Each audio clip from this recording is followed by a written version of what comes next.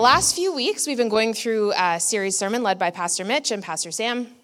They've been talking about engaging our purpose, some of that through spiritual gifts, through understanding our calling, and what it looks like to be many parts of the same body. They've helped us to understand what it means to be some part of something beyond just ourselves. We are members of the body and share in a collective ministry of reconciliation. So this past season has had me kind of searching a lot, thinking, what parts of my identity do I really cling to? Like, what parts am I like, this is a non-negotiable? And what are some things that I'm like, oh, okay, maybe that was like something that I was sure about 3, 4, 5, 10 years ago, that maybe it's like time to release that or time to let it go or time to change. So I thought the best thing to do, when coming up and speaking to people is start with a confession, because that's just great. We're all humans. We just go for it. So confession time. Who has ever done like a personality test? Yes? Okay, good. I see some hands. I was like, maybe it's just me and Mitch that are sitting at home like discovering ourselves. But but good. I'm glad that most of us seem to understand the concept of this. There's lots of different types of personality tests, I guess you could call them. Lots of times people will do them even through work or through school. They can help you to find out, what do you excel at? What kind of role would you excel at in your company? Or sometimes they give them to students in high school when they're trying to choose like, hey, what kind of education might suit me? Where could I do well? Okay, well, this is my confession. So whenever I do these, you know how it starts? It tells you like, you're good at this, this is great. This is your strength, you might excel here. I immediately ignore that and I flip over the paper and I look at the weaknesses. And I'm like, where am I the worst? Like, whoa, what are my weaknesses? What am I terrible at? And that might be unusual. Maybe you're the type of person that you take this and you're like, I knew it. I'm amazing. It's exactly what I thought. And you just go off your day and feel great. Or maybe you're the type of person that's like completely shocked and you're like, oh dear, is that how the world sees me? Because that's not how I see myself. But it brings up mixed feelings. So while I'm looking at the very back of this, discovering my weaknesses, discovering like, that's an area that needs some growth, Cassie. Like, let's focus on this. I convince myself, I go down this road where I'm like, okay, if I can just address that weakness, if I can just shift, if I can just twist myself into something that's presentable, acceptable to the world, I'll be good. I'll fit this mold. And I know most of us have probably done this in one way or another. Maybe the only personality test you've ever done has been when you're bored and you're at home and you're like, I want to know what Disney princess I am. And maybe that is the extent of your experience with this. And if that is, bless you, you're amazing. Maybe you're Ariel, maybe you're Belle. Belle's awesome. But anyways, they can bring up a lot of mixed feelings, right? It's almost as if we can find the right equation sometimes when we look at our lives. If we can find just the right thing to switch, the right thing to grow in, the right thing to like stuff down and pretend it's not there, we'll finally be ready for something. We'll finally be presentable. We'll finally be okay. Now, as I can firsthand attest in continuing with my confession, that never, ever, ever, ever works. Because there's parts of me that I can't just like shove down and pretend they're not there. These tests can give us insight. They can be educational. They can help you to learn about yourself, which is like a constant process.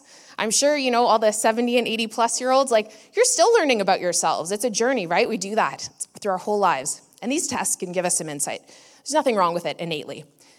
But it does become a problem when you box yourself into that and you say, this is what I am and only this.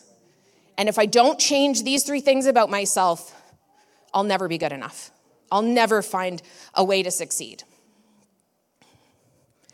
Because our real identity, it doesn't come from any kind of questionnaire. It doesn't come from an interview where they're trying to find out if you are the exact right fit for this task. It doesn't come from that. Our interview comes from knowing God. Our interview. Nope. Our identity. Our identity comes from nearness to Christ. It's revealed when we see who we are through him. It comes from proximity to him. We've been designed by a creator who made us nuanced and detailed, who made us irreplaceable. He made us to be known.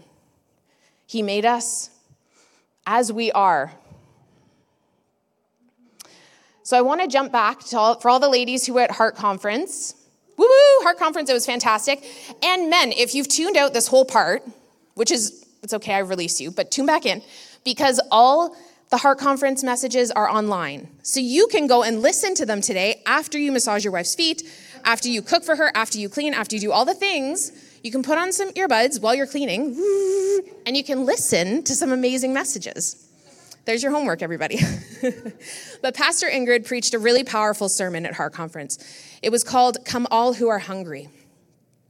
And she challenged us to think. She had two illustrations, a chocolate bar and a loaf of bread.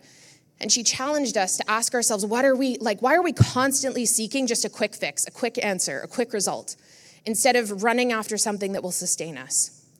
Jesus says this in John 6:36. I am the bread of life. Whoever comes to me will never go hungry, and whoever believes in me will never be thirsty. Oftentimes, we try to sustain ourselves on charisma, on personality, on having just a great attitude through all the tough times. We sustain ourselves on our talents, right? If you're a gifted person, it's very easy to get far on that gift. But eventually it crumbles. If that's what's sustaining you, if you are not filling up with the bread of life, it crumbles in one way or another. So God has given me an image multiple times over the last 6-7 months, and it's very basic, it's very easy. You might even be familiar with it, but I really feel like it's worth sharing today. So let's do a quick activity together, okay? We love participation, yes? You're like, no, I came to watch this. Okay, let's participate. So first thing, shake your hands out. Nice and relaxed. Free, good. Okay, now, just put up one hand. Doesn't have to be too high, wherever you feel comfortable. Okay, so imagine that this is your life, this is your body, this is your soul, this is all encompassing, okay? So you're going along, you're feeling good, things are okay. Now, you just got fired from a dream job. So you close your fists a little bit, okay? You're still like, okay, I can control this, I can manage this situation because I can do it. I believe in my own strength. Okay, now, there's a financial crisis. Inflation is 43%. Squeeze a little tighter, okay? There's a really serious health situation. Squeeze a little tighter. So as I'm doing this, I feel this, not just in my hand, I feel this in my heart. My stomach is tightening a little bit. My mind is starting to spiral. All these things are happening, okay? Keep your hand together. Sorry, I let go. That was my bad. Okay. My kids are in massive trouble. We squeeze tighter and tighter and tighter. Now squeeze as hard as you can and imagine that this is you controlling your whole life. Ooh. Okay, so let go. Shake your hand out, because if you're like me, I now have fingernail imprints in my hand because clearly I need this example for myself. But I really believe that God is asking us to live a life that is open-handed. What does this look like? So it's easy to say, like, go from this, go to this, easy peasy, so good. No, it's not always that easy. Sometimes we need instruction, we need guidance. So let's meditate on a few verses together that I believe will give us some instruction and some guidance into how to do this. Okay, Psalm 27:8. My heart has heard you say, come and talk with me. And my heart responds, Lord, I am coming. Oh my goodness, when I read this verse, like something leapt inside me. My heart has heard this. You didn't see like it posted on the wall. You didn't even hear it as something external. Your heart has the ability to hear from God. You were created, you were designed to be near him. God intentionally built us with the desire, with the need to rely on him. He created us to be close to him, to desire that nearness. You know the expression that says, like, your life is a reflection of the 3 people you spend the most time with, or something like along those lines? Who are we spending the most time with? What are we surrounding ourselves with? What are we closest to? Because often that's a good reflection of who we are. I'm going to read that verse again for us. My heart has heard you say, come and talk with me. My heart hears it. My heart, I feel it inside of me. And my heart responds, Lord, I am coming. Now, this scripture does not say, I'm coming and I am bringing my personality test. I'm coming and I'm bringing my position because I just got promoted and I'm awesome. I'm coming and I'm bringing my talent. I'm coming and I'm bringing my paycheck. Check it out, God. It doesn't say any of that. This scripture compels us just to present ourselves flawed, messed up, confused at the feet of Jesus. It means that you can show up today full of uncertainties. You can show up without answers about how to fix your life and how to keep controlling this. You can show up before things are perfect. The closer we get to Jesus, the more we respond and say, Lord, I am coming, the easier it becomes to uncurl your fingers. So I need to pause for a moment. Pastor Mitch touched on it, but I also want to speak to it, that I fully recognize that today is just a day that brings up so much. You might be here just visiting with your mom. Maybe you're online watching. Oh, my mom is online watching. So hi, Mom. Happy Mother's Day. But this day brings with it just a whole spectrum of emotion. Maybe today you showed up and this is the last place you want to be today because you're like, oh, we're celebrating moms. They're getting cookies. They're, having flowers and gifts. Maybe that's the furthest thing from your personal experience. And I want to speak to you today and thank you for even having the courage to walk in the building today and put yourself at the mercy of whatever this person might say. God is with you. You are not alone. If you are brokenhearted, God sees you. If you are grieving today, it's okay. You don't have to pretend. You don't have to act like things are okay and things are perfect. Maybe you're hoping and wishing and praying for something to happen that hasn't yet. God is with you in that. The Lord draws near to the brokenhearted, and he saves those who are crushed in spirit. If you feel crushed today, if all you can do is like army crawl your way and just lay at the feet of Jesus, he's there. He's waiting. He's with you. So you know what can happen when you draw near to God, when you respond and you say, Lord, I am coming? You know what can happen? Absolutely anything. Absolutely anything can happen. When we show up and we say, okay, God, I hear you. I am coming. We can receive what is possible in Christ, not what's possible through your education or your talent or your gifting or your personality test that said you need to work on 45 things before you can go outside the next day. You show up to what is possible in Christ. Now, what happens when he brings us alive? When what sustains us is from him and not some temporary fix that we need to get by. What happens? When you begin to unclench your hand, uncurl your fingers, release the stress there, suddenly there's space. There's space in your life. There's space for dreaming. There's space for healing, if that's what you need today. There's space for creating. Like, humanity is unbelievably creative. There's space for something new. Now, some things will happen when we choose to live a life that's open-handed and that there's space. Some different things will happen. Some things will land into your life and they will take root. They will become a non-negotiable. They will stay with you forever and ever and ever and leave a legacy in your life.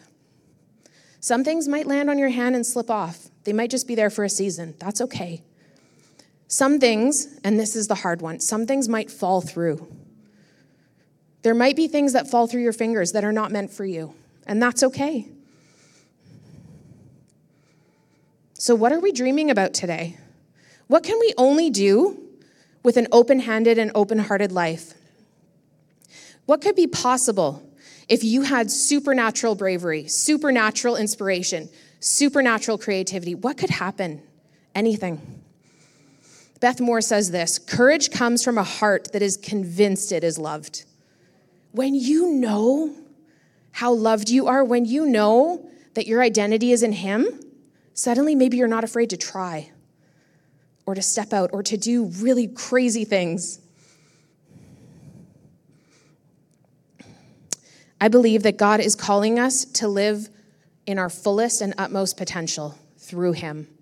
He's not calling us to just have letters behind our name for the sake of control. He's not calling us to just go for a raise because, awesome, then I can have another vacation. He's calling us to draw near to him so that we have supernatural revelation of what only he can do in our lives. Let's read Ephesians 3:20. This verse has actually been spoken so many times this week, and I love it so much. It's confirmation.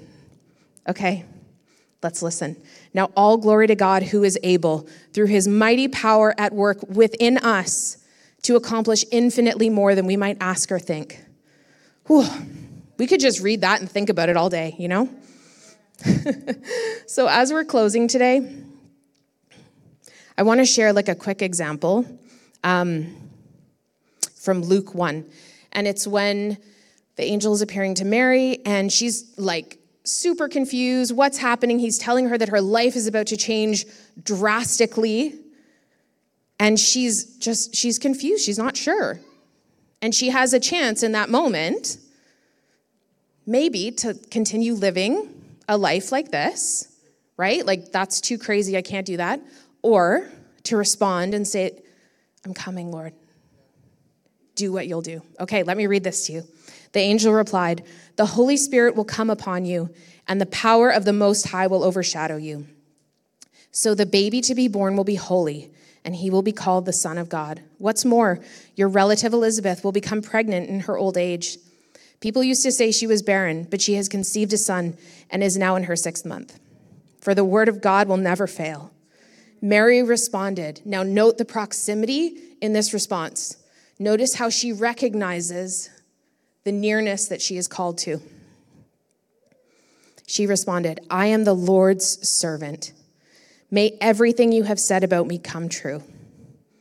Oh, isn't that just a prayer? Like right there? My goodness. And the angel left her. So the skills, the dreams, and the abilities in this room are just bursting with potential. But it's supernatural potential. It's potential through Christ. There is a reason that you are unique. You are not just a personality test. You are not just a failed job interview. You are not a psychological exam. All of those things can help you and educate you and direct you, but they are not who you are. You are created to be near God and to thrive in that. Priscilla Shirer says this, I want my life to radiate what happens when God has a person's heart at his full control, when every event or circumstance is simply another avenue to know him better and show forth his glory. So the last thing I want to do is this. So once again, hopping back to Heart Conference, I went to a wonderful breakout at Heart Conference led by Sarah Sambles, and it was all about writing. Maybe some of you were there too. It was very cool and very stretching for me because I am not a writer. It never showed up on a personality test. Let's just say that. They were never like, this is your gifting, run. But in challenging myself to grow and to live an open-handed life, I said, okay, God, I want to write something to share. So I've written this prayer, and this is a prayer for me too. I believe it's for all of us, men and women. Don't tune out. So let's read this as we close today. God, you know us. You see us past the core of everything that we are and everything that we think we aren't. You see the hidden parts of us. God, this morning, would you speak to our hearts in a way that only you can? Would you bring the flesh and bone of us to life? Let our beating hearts respond to you, calling us to see ourselves reflected in you. God, we respond, knowing that it's enough to show up bruised and afraid and all messed up because we can come home to you. God, help us to live with open hands, trusting that what is for us will find us, what's not meant to be won't be. Help us to grow, give, dream, and create freely in your supernatural power. God, our answer today is, Lord, I am coming. Amen.